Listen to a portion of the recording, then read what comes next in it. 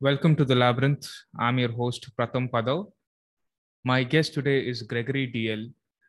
He is an author and a personal development mentor who spreads the ideals of free market capitalism and self empowerment in post communist countries like Ukraine, Georgia, and Armenia. Although he is an American author, he is currently living in a rural village in Armenia. If you find this podcast useful, do like, share, subscribe, and hit the bell icon. Leave a comment below, and you can also join the Labyrinth community. So, without further delay, let's begin.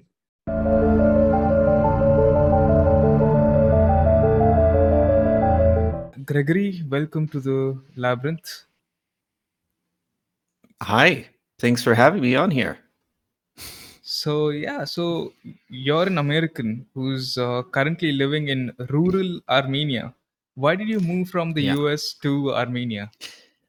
It's funny, I get asked that here all the time, as though Armenians cannot imagine why somebody would leave the famous land of Hollywood, California, near where I'm from, San Diego, to come to this country that no one's ever even heard of, except when they're talking about the Kardashians or something. Um, And it started as just exploration because my grandmother was Armenian, one of them. So I have some family roots here. And also, I was an avid traveler for many years. I just wanted to see as many different parts of the country as I could. But after I was able to get citizenship here through family descent, I realized I actually just enjoyed spending a lot of time here. And so 3 years ago, I made the decision to buy a house in a rural community because I really wanted to retire and get away from people. And this just seemed like the best place to do that. And in doing that, I had a lot of experiences that led to the creation of this book about what's wrong with the way that post-Soviet countries like Armenia think about entrepreneurship in ways that would be so obvious to Westerners and Americans, but are just universal fallacies here that nobody seems to understand because it has not been part of their cultural upbringing because they are still recovering from communism that just ended 30 years ago. Hmm. Can you give examples of these fallacies? Yeah. So a lot of some of it is intellectual and some of it is emotional, which Mm. is especially interesting to me because since I've traveled to a lot of different places, you get a flavor for the way people think in different places. In a lot of places, they're really uneducated, which might seem like an obvious reason why they might be poor because they're just not educated very well, so they don't know how to do a lot of things that they would be able to employ to increase their standard of living. And Armenia is a really weird place in that people here generally seem pretty intelligent and skilled. Like it's not a nation full of idiots, as far as I can tell. Yet they seem so unconfident about using their intelligence and skills to produce wealth in any number of ways. And it really does feel like I'm living in a nation full of people with PTSD, economic PTSD. Like they are so unconfident in their ability to like make managerial decisions for themselves and say, well, okay, if I buy these tools and I can employ my skill as a carpenter, I can start producing an income for myself. And like they just need someone to tell them what to do. They absolutely, most of them will not think this way whatsoever. And it's sad. It's taken me the 3 years I've been here to beg and plead and lecture and try to teach and demonstrate some of my neighbors, some of the people I work with, some of my friends, that you don't have to think and act this way. You can make these choices yourself. What is it about somebody being in a position of government authority, for example, that makes them better qualified to make these decisions than you? It's your money, it's your time, it's your effort. You're the one who's going to experience the positive effects of success or the negative effects of failure. So you have got to be the one making these choices and thinking strategically about how you're going to live your life. It's like a whole mind-blowing concept for them here. Okay, how's your life in Armenia? Um, it's got its frustrations, which I detail quite a bit in the Right. book. But no place is perfect, and I've been enough places to know that. I know that at any place you go, there are going to be things you don't like, that recurring frustrations and problems you have to deal with. So you when you have the choice to live almost anywhere, you prioritize what is most important to me. And for me, that was things like, do I have a sense of control over my time in my life. Being out in a rural area here does give me a great sense of freedom and control. There's minimal government intervention, which someone like me obviously values a lot. Um, and I feel like this is a place where I can be part of the economy and the community and contribute in a positive way to the development of the community that I'm in Armenia as a whole, or the local village culture. That's not always the case in many places. I have a small house in Ecuador too, which is a place I've spent a lot of time. Great place, great weather, lovely, friendly people, very cheap to live. But I will never be seen as a part of the Ecuadorian culture because I have a different color skin than them. And even if I speak Spanish pretty well, they will always see me as an American, and they will treat me differently, either in a casual kind of way, or in a serious criminal kind of way, like it might make me the target for being mugged or my house broken into or something. That there's nothing I can do to change that. That's just the state of things there. Here, that's much less of an issue, partially because I have the Armenian grandmother, and just in general, there's a lot more similarities between the way we look and act. Okay, so have you successfully assimilated with the local population? I don't know if assimilation is the right term, but I am in a mutually beneficial arrangement with the Mm. people here. They now know me. More or less, they appreciate the unique strengths and perspective that I bring. I do a lot of things, like I volunteer to teach English and music lessons to a lot of the children here in the village, or in town. I do a few things like that. I'm starting to teach at the university in Yerevan, of course, based on the book on yes. I just Mm. wrote them an email saying, "Hey, I've written a whole book about what's wrong with the way your country thinks about economics, and I know you're teaching economics classes. Maybe I can help with that." And they actually had a really positive response to that. So I'm doing what I can. And so the point is, yes, there does seem to be a place for someone like me here. Okay, did you move to Armenia because also because there are a few things that you dislike about the US? Oh, there are many things I dislike about the US. Yeah, that's why I started traveling in the first place. I've been traveling since I was 18, Mm.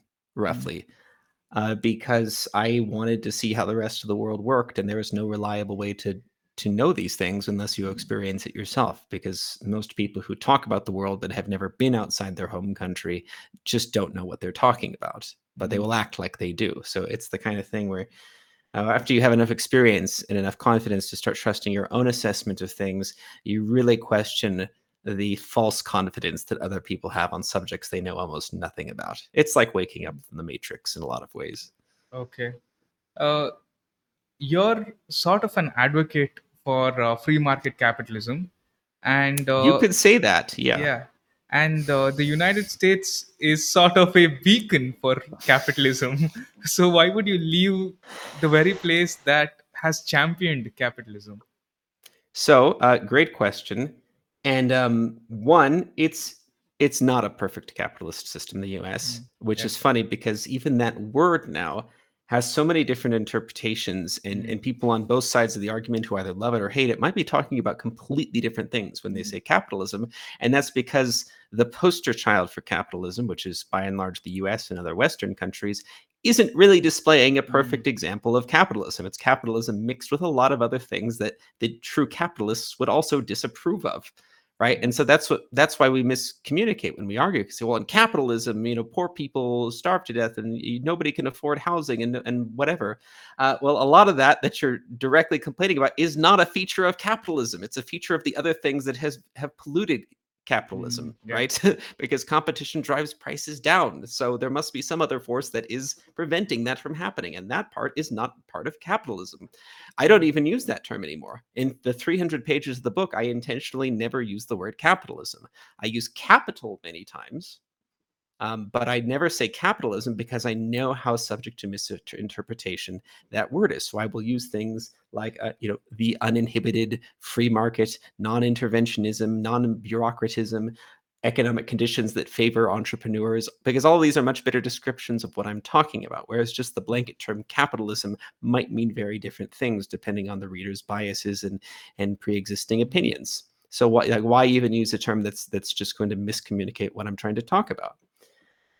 So I talk about the optimization of choice, which is what Mm. capitalism is. It's no Mm. outside party violently interfering with how you choose to spend your money or sell things for money, how you choose to produce value.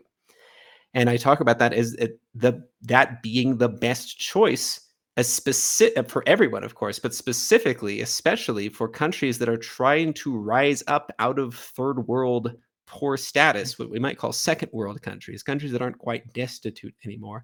People aren't exactly starving to death in the street, but and have started to establish a comfortable standard of living for themselves, but have not yet fully embraced all the opportunities that exist to them in the modern world. I would call those second world countries. I think Armenia is a great example of that, as are probably most or all post-Soviet countries, right? Yeah. And so yes, everybody could benefit from the free market and entrepreneurship, but specifically countries in this situation where they are ready to rapidly improve the way they do things and change their mindset, especially the younger generations that didn't directly experience communism but are still being held back by the opinions of their parents and grandparents. I like being in a place like that because, as I was kind of alluding to before, it's the kind of place where I feel like I might actually stand a chance at having a significant positive impact. Who in California is going to listen to me lecture about how great capitalism is? They all have their own biases and their own opinions, and they all already think they know what they're talking about. Whereas a place like here, they're much more likely to realize, oh, the way things we were doing before wasn't really working, and we're all just kind of learning as we go along now, especially the young people. They're much more likely to listen to someone like me when I say, here's what's wrong with the way your culture views business and entrepreneurship and producing value and spending money. They'll listen and say, yeah, you're right. It is crazy that I see my parents doing stuff like that. And I don't know why they do that and why they're sure that that's the right way to do it. This guy makes a lot of sense, and he has an outsider's opinions, which makes him maybe less biased and can more clearly see the things that we could improve on. That's the goal for me, to help people improve. That makes sense, and it's also smart of you to not use the word capitalism. You are an advocate for capitalism, but capitalism has become such a misconstrued. It's become a bad word in a way, because not that capitalism is bad, but the critiques of capitalism have intentionally misguided people with Mhm. regards to capitalism, and they've explained it in a wrong way for Well, I don't decades. even know if it's intentional on their part. I think they are just as confused, right? And that's why their arguments are so confused. So they don't have working, precise definitions for what they're talking about. They just have kind of this vague blanket image of what they think capitalism is, and anything that roughly corresponds to that image, they say, oh, that's what I'm fighting against, right? Like renting an apartment shouldn't cost that much money. Poor people should have more access to affordable health care, but it's Income capitalism's inequality, fault yeah. that, yeah, income inequality. You don't even know what these things mean. You don't know the causes of them. You just know you don't like them. So therefore, anything you don't like falls under the umbrella term capitalism. That they're not talking about a science, they're talking about an ideology, Yeah. right? They're just describing something I don't like and everything loosely related to it. Yeah.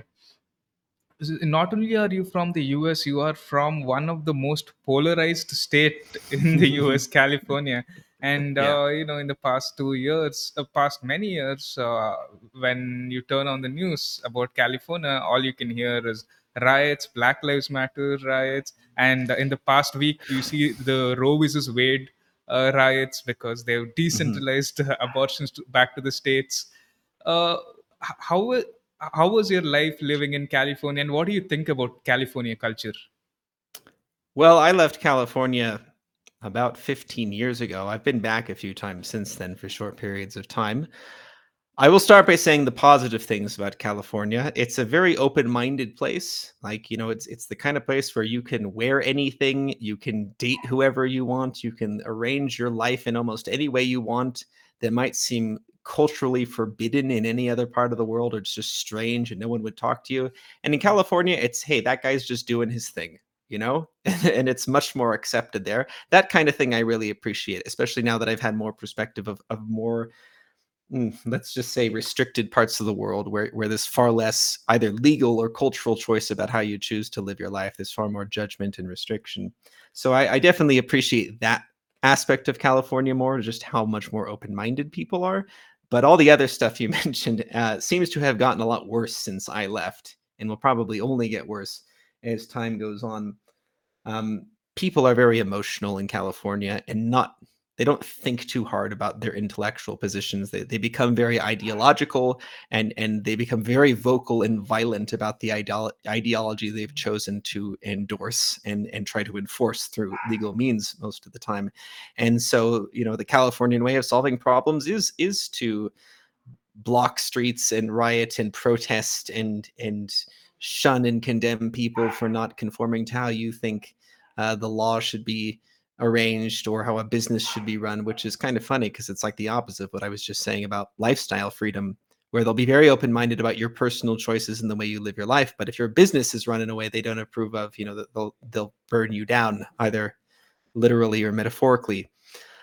So it's a mess. It's a mess of a place, in my opinion. It was a bit better 15 years ago when I was there, but I think it's it's gonna burn itself down. It's a mess that's self-destructing, imploding as time goes on, and I think there's a reason that there's been sort of a mass exodus away from California. More and more people are leaving, and I still have no idea why it is one of the most expensive places in the world to live, because Mm. I don't know what you're getting for that crazy high cost of living that people pay there now. Yeah.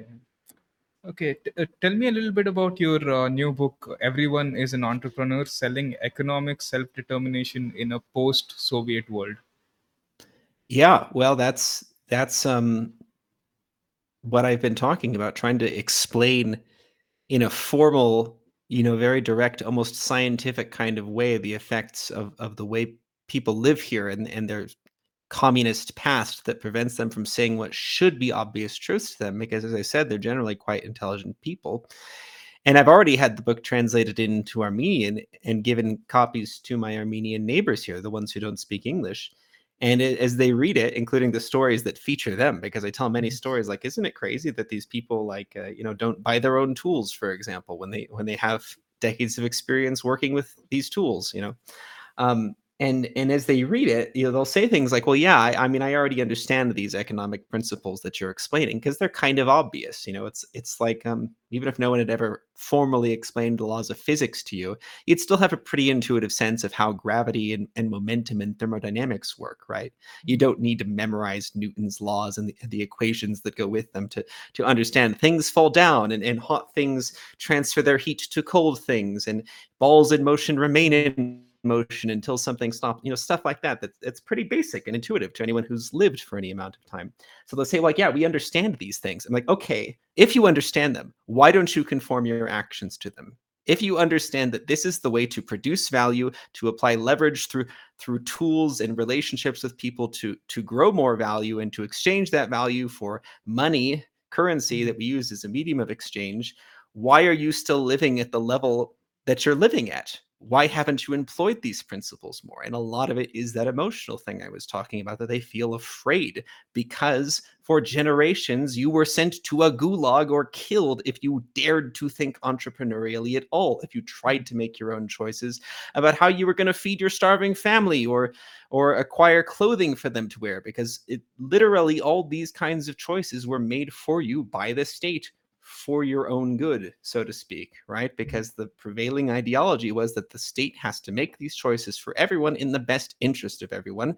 And if you don't go along with that and you try to act outside the system, it means you are hurting the system. You are hurting your neighbors for your own betterment.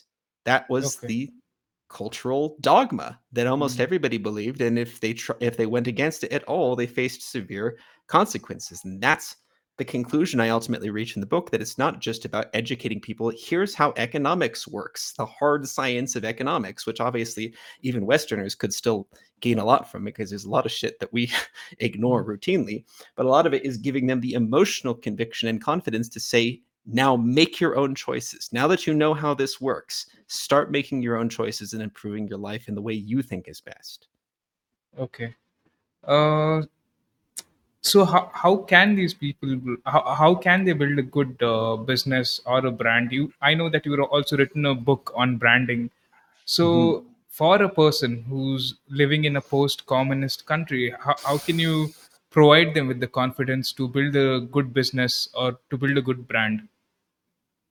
So, branding is actually the last thing I cover in the book, which is funny because I wrote another book called brand identity breakthrough, which has also been translated into Armenian and published here.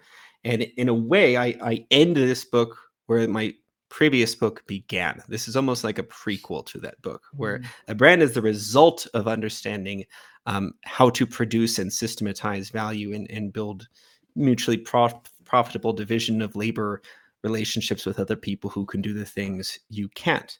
And everything in the book comes back to understanding what your knowledge and your skills are and how to leverage your knowledge and skills through technology tools to produce specific kinds of value.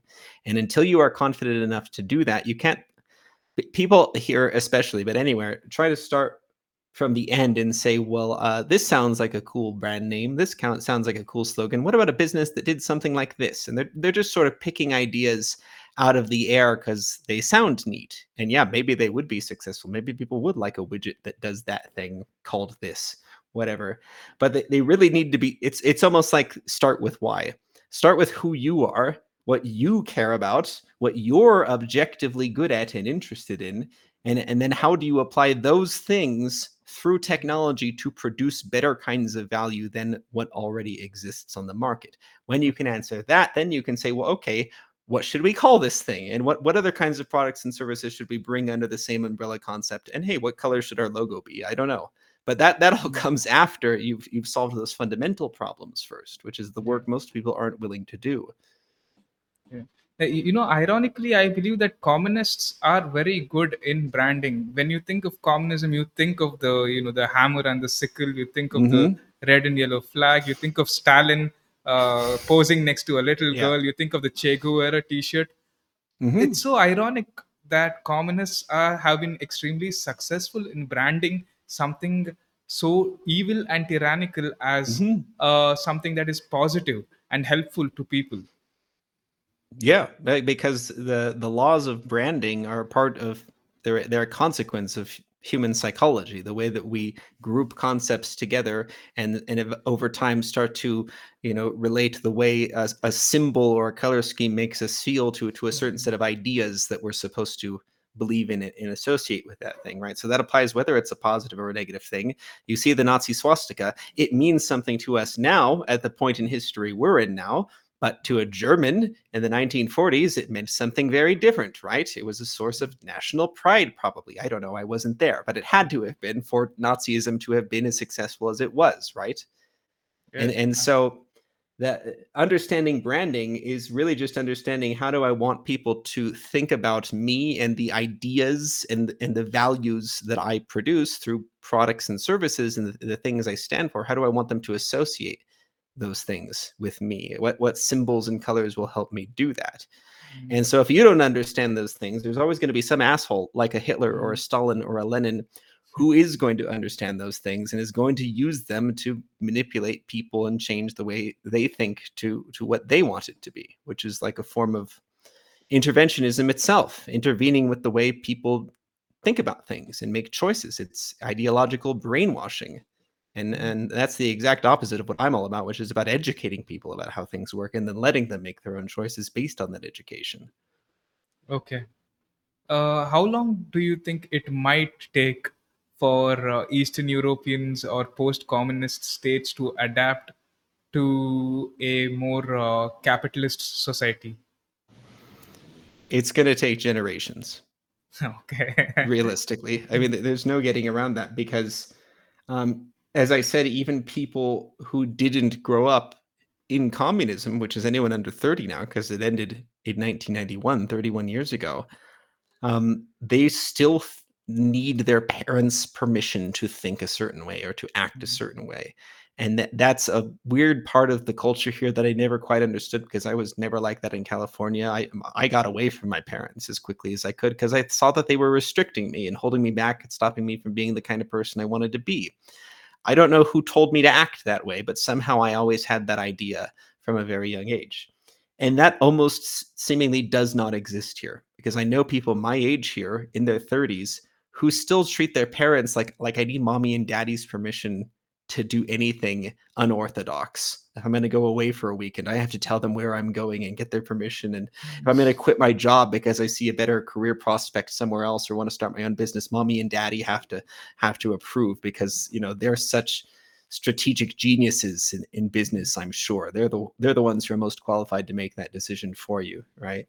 And it's just a weird authoritarian reverence that I don't understand and that is not helping the young people here. I'm not saying hate your parents. I'm saying if you're going to respect your parents, respect them for the right reasons. Respect them because you've built real relationships with them and they genuinely care about you, or they genuinely have some kind of experience and expertise that you could learn from.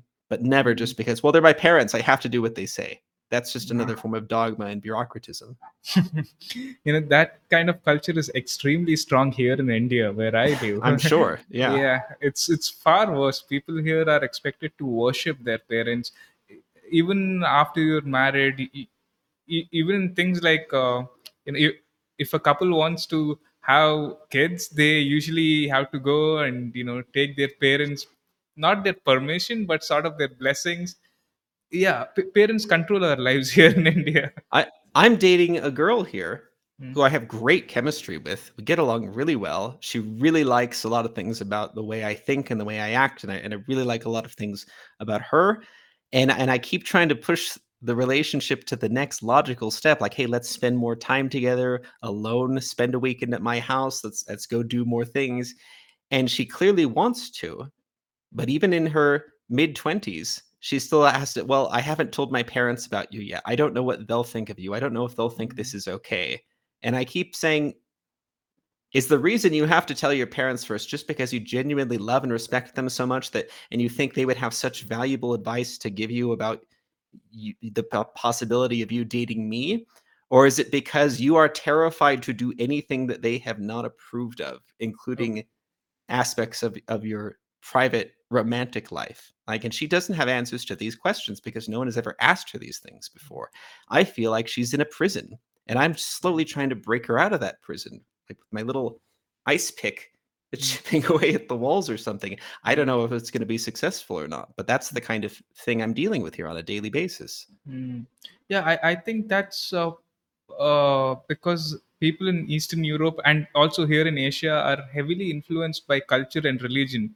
We are far more religious than people in the West, and as a result, we tend to take things more slowly. We are far more conservative. If we have to take a relationship to the next level, we are far more cautious because that's sort of ingrained in our culture.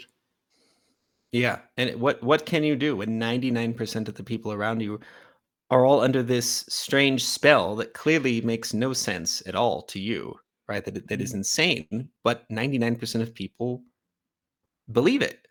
What can you do except just try to wake up individual people and say you don't have to think that way. You can make your own choices. There's no physical law restricting you to act this way. It's just this idea that you've grown up with that you never learned to get rid of. Okay. Yeah. So would you say that that places like Armenia also has to become more progressive in a way?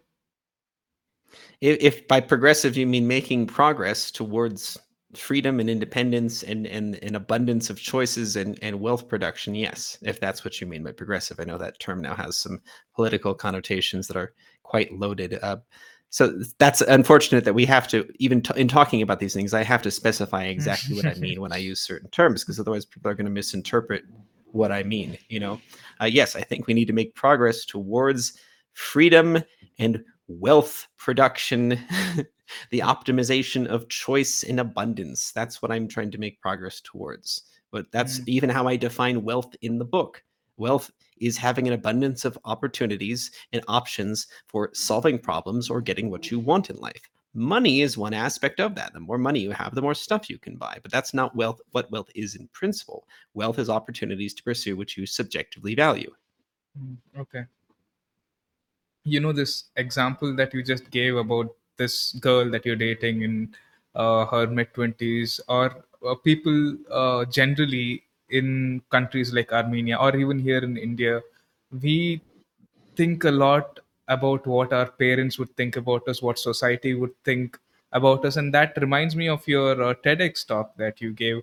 Who are Mm. we when the world stops telling us who to be? Uh, Hmm. who are we? Seriously. Yeah. Yeah, so you can see there's some consistency in the things I talk about. That talk was given about 3 years ago at the university here, the same one I'm now teaching courses about economics on, and it was based on one of my previous books called "Travel as Transformation: Conquer the Limits of Culture to Discover Your Own Identity." And which was really just about a series of observations I had about myself that as I traveled the world for more than 10 years, Mm, starting at age 18, I mm, had a lot of awakenings about what I assumed were like inviolable truths about myself, but were really just consequences of the place I happened to grow up in Southern California the first 18 years of my life. And in experiencing so many different cultures, it not only do you gain a perspective on the many different ways that people can live around the world, but you gain a perspective on yourself. Well, do I really believe these things? Do I really care about these things? What other things might I believe and care about? Who might I become if I gave myself complete freedom to do that and let go of all my cultural baggage of the past that confined me to just being a certain kind of person? That's what I mean by conquering the limits of culture to discover who you really are.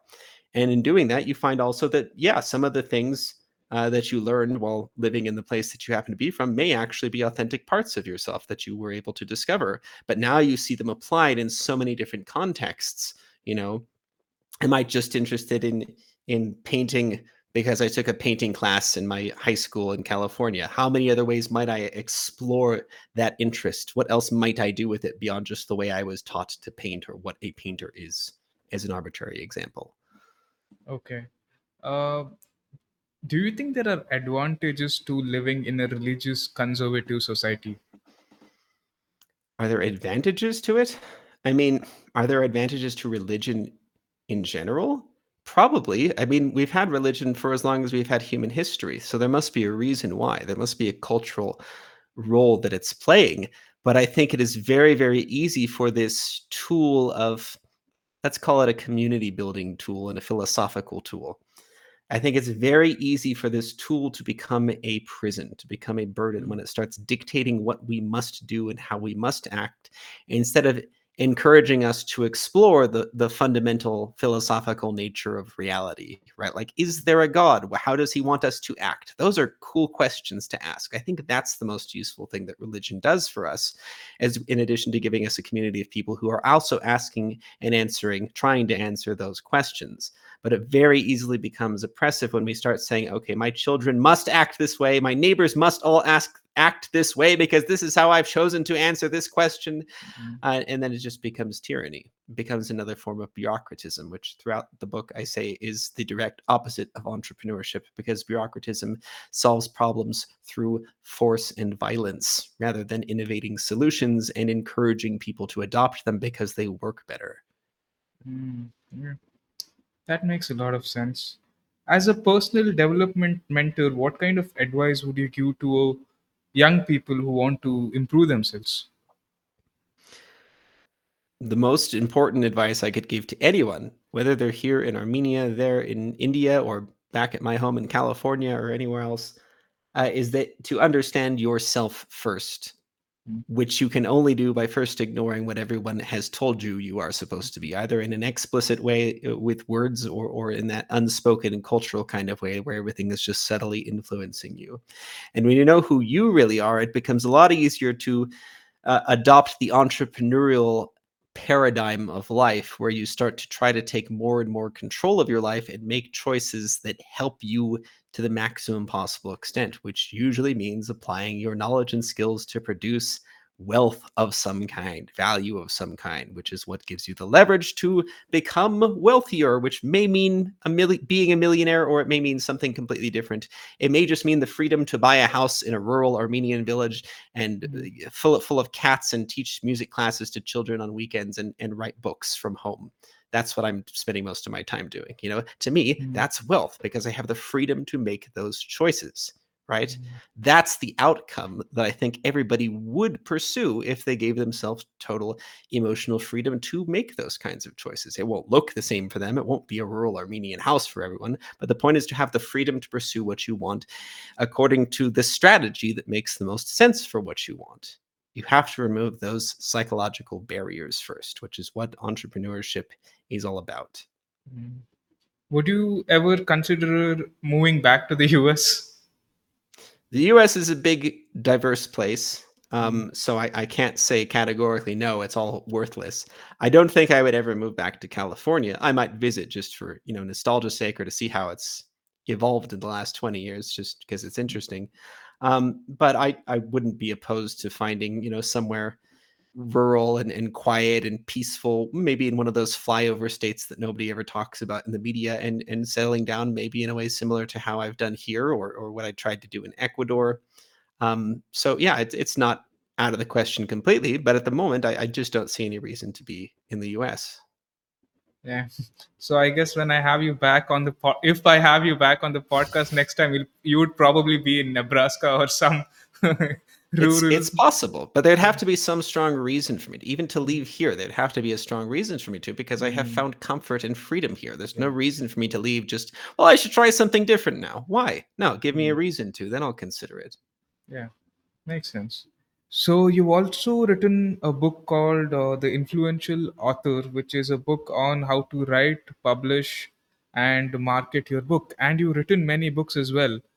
How easy or difficult is it to get your book published nowadays?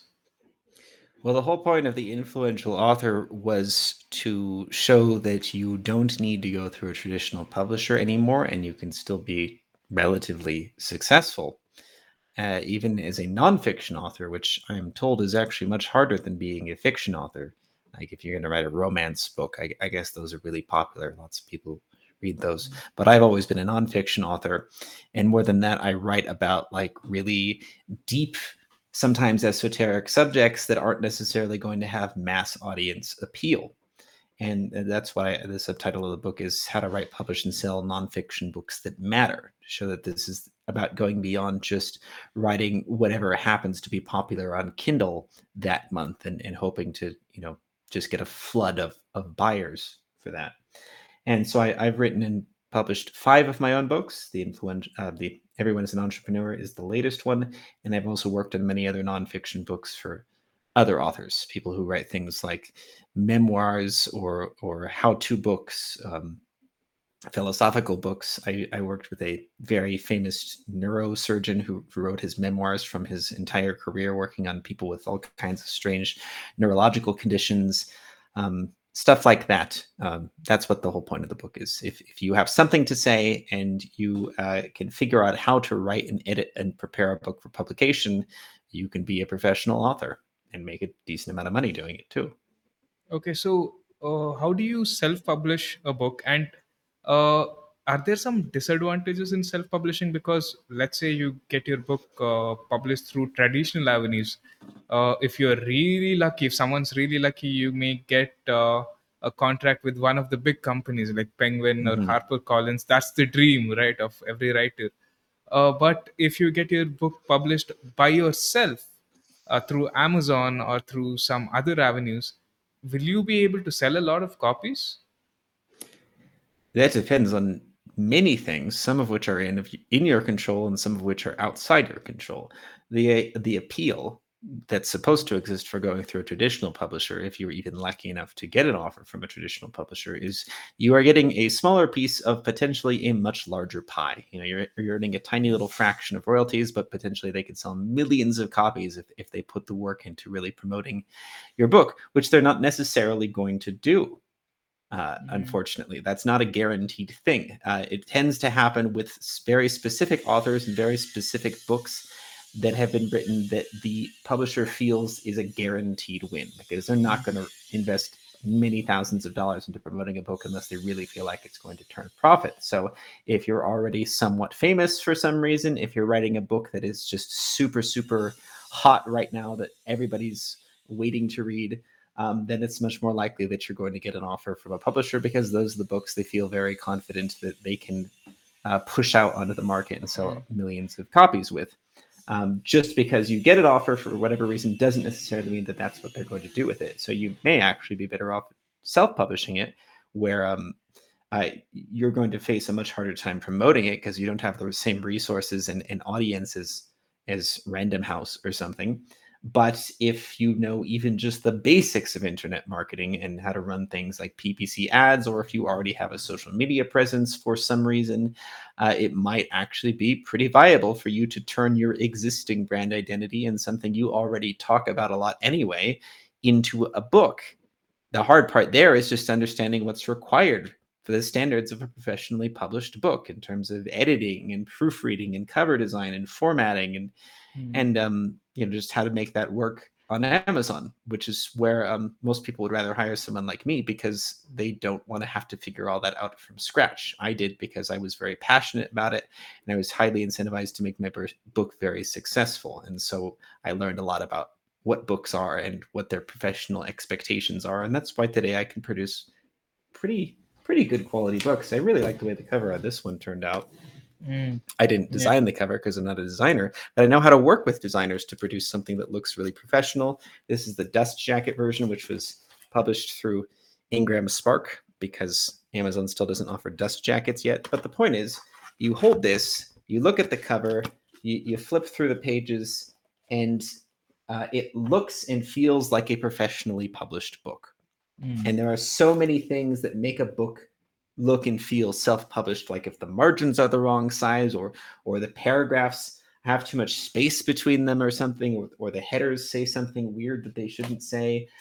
There are so many little things like that that if you've been reading professionally published books your whole life, you've come to expect that as the standard for how books work. And so a self-published author might not know to do all those things. And then you pick up a book and you say, well, this feels cheap for some reason.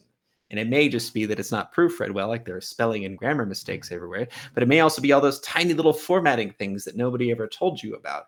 And so that should be the goal if you're going to take the self-published route. How do I produce a book that really feels like it's at the same level of quality as a professionally published book? That will make it much more likely to be successful.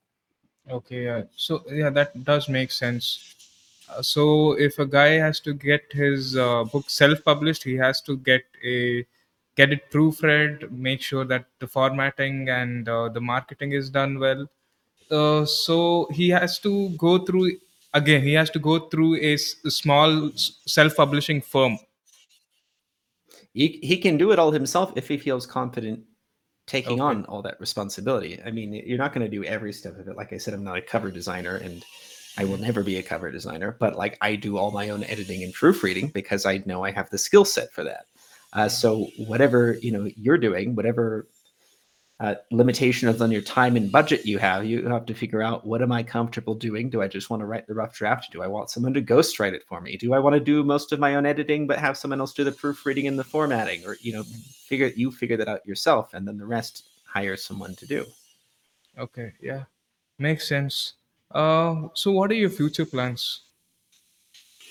Um, I want to produce a lot more educational content. Books are a very good medium like that for someone like me because of the way I communicate long form, intense explanations of things. You've read my work, so you know like Yeah. the way I write. Books are a good medium for that, but I don't want to be limited to just books. I'd like to produce more, maybe video content on YouTube or something, and maybe get more involved in the local universities here, but I don't want to be limited to just that.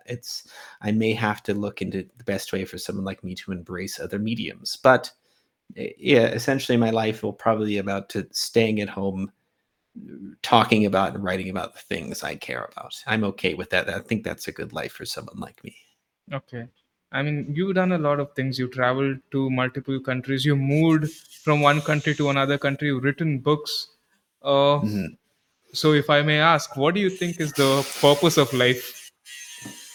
Okay, the purpose of life, right? I interpret that question to mean, what will experiences will human beings find most meaningful? Yeah. Yeah. Okay. There's not a universal answer to that Mm, question because everybody has a different set of values, what they find meaningful. There will be some similarities probably among large groups of people, but it will never be exactly the same for all people. mm, And there's a difference between meaning and happiness, which I even talk about in Everyone is an Entrepreneur, because I talk about, every choice we make is in the pursuit of what we value most. which is not the same thing as what makes us happiest. Because even things that make us unhappy or are displeasurable, like things that might cause us physical or emotional pain, we can still choose to do because we find them meaningful for some reason. We can choose to die for someone we love, right? Dying is inherently displeasurable, right? We have a strong survival instinct that tells us not to do that under all circumstances. Yet we can still choose to do that because we find the action meaningful if that aligns with our values. Like if the idea of protecting our child from death is a meaningful concept to us, we can endure all kinds of displeasure to pursue that meaning. So when people ask a question like, what is the purpose of life? They're saying usually is that I don't have a strong sense of meaning in my life and I don't know how to get that. Should I go to church? Should I become a politician? Should I start a business? Should I donate to charity? Will that bring meaning to my life? I don't know. Is that what you find meaningful? Are you trying to take someone else's concept of meaning and generalize it and say, well, this must be a universal human way to acquire meaning? This goes back to that self-knowledge thing I was talking about, where the first step in any kind of success, business or otherwise, is knowing who you are and what you want. In other words, what you will find most meaningful, where you will get a sense of purpose from, and building your life around that thing. Obviously, one of those things for me is education, because so much of what I do is related to education. Books are a medium, an application of that. English lessons to my neighbors are another, but all of it comes back to the idea that I find teaching people useful things meaningful. I find that is the best way I can improve the state of the human race and the world as a whole. Mhm. What is it for you? I can't tell you, but there must be something. Yeah, there must be something I haven't figured out yet. But you're right. So To what each. do you have to do to figure that out? That's the useful Mm, question to ask here. What do I have to do to find out what gives my life a sense of purpose? You have a podcast. yeah. Why? That requires a fair amount of your time to maintain and to produce new episodes and to promote, right? Why do you do that? What are you getting from it? Mm. Yeah, that's a very good question. People have asked a similar questions like this as well. Like, what do you want from this podcast? I don't entirely know, but this podcast has helped me in many ways. Like, I wouldn't have known your existence if Mm-hmm. not for this podcast. I wouldn't have known a lot of people if not for this podcast. In I'm glad that I'm doing this creative endeavor because I get to know a lot about myself the same way you get to know a lot about yourself through writing and through education. So, Mm-hmm. what I would tell people is to figure out what is that one thing. It could be writing, it could be podcasting, it could be starting your own video content on YouTube, but just go for it and don't shy away like some of the people in Armenia, as you mentioned, who have the tools, but they're Mm-hmm. just shying away from using it.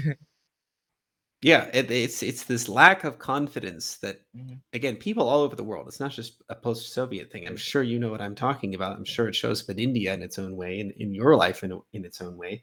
That I feel like I need someone's permission, or I Mhm. need someone to instruct me what to do. I cannot just independently make that choice based on my own analysis of what seems like the best thing to do. I think that's the disease we really need to help people get over.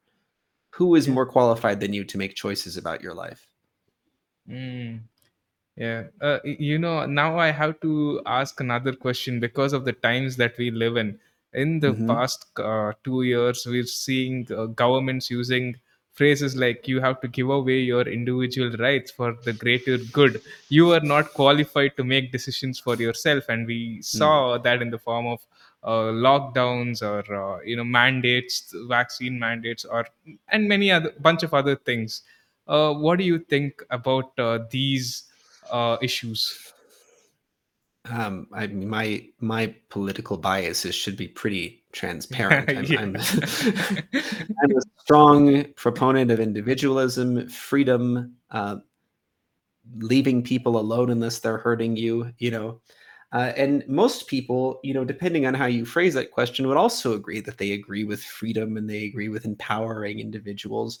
Uh, to a point, and that Mhm. point will differ for everyone, because an argument could be made, well, if we don't force people to wear masks and get vaccines and stay in their house on lockdown, they will be hurting other people, right? So therefore, we need to defend them preemptively, because otherwise all these irresponsible people will be running around spreading diseases. And that seems like a reasonable thing in an isolated case if you don't think about it too much, except that if that's your standard for what constitutes defending people and when it's justifiable to use force to make people act a certain way, you realize you can use that for just about anything. That you could always say, well, if I don't force people to act this way, they might do something else that constitutes harm to someone else, either directly or indirectly. So it becomes a very slippery slope. And that's why you have to be hard and firm about when you say it's okay to interfere with the choices people make in their lives. And that's why the answer for me is never. It is, if something is a good idea, people should be free to choose that idea. If it is a good idea for people to stay in their homes and get vaccines and wear masks, the burden should be on you to market that idea to them, to say, here's why you should choose to do this, because your life will be better and your neighbors' lives will be better. And this is in line with your values. This is a choice you should be making. But the moment you say, I will send you to jail or I will shoot you if you don't do what I think is best for you, you've become a tyrant, whatever your justification is. Yeah, I completely agree with you. And this was a wonderful conversation. Thank you, Gregory, for coming on the Labyrinth. Thanks for having me. It's a great discussion. Hope people are inspired to check out the book or just to reassess what they think about the best way to pursue their own values is.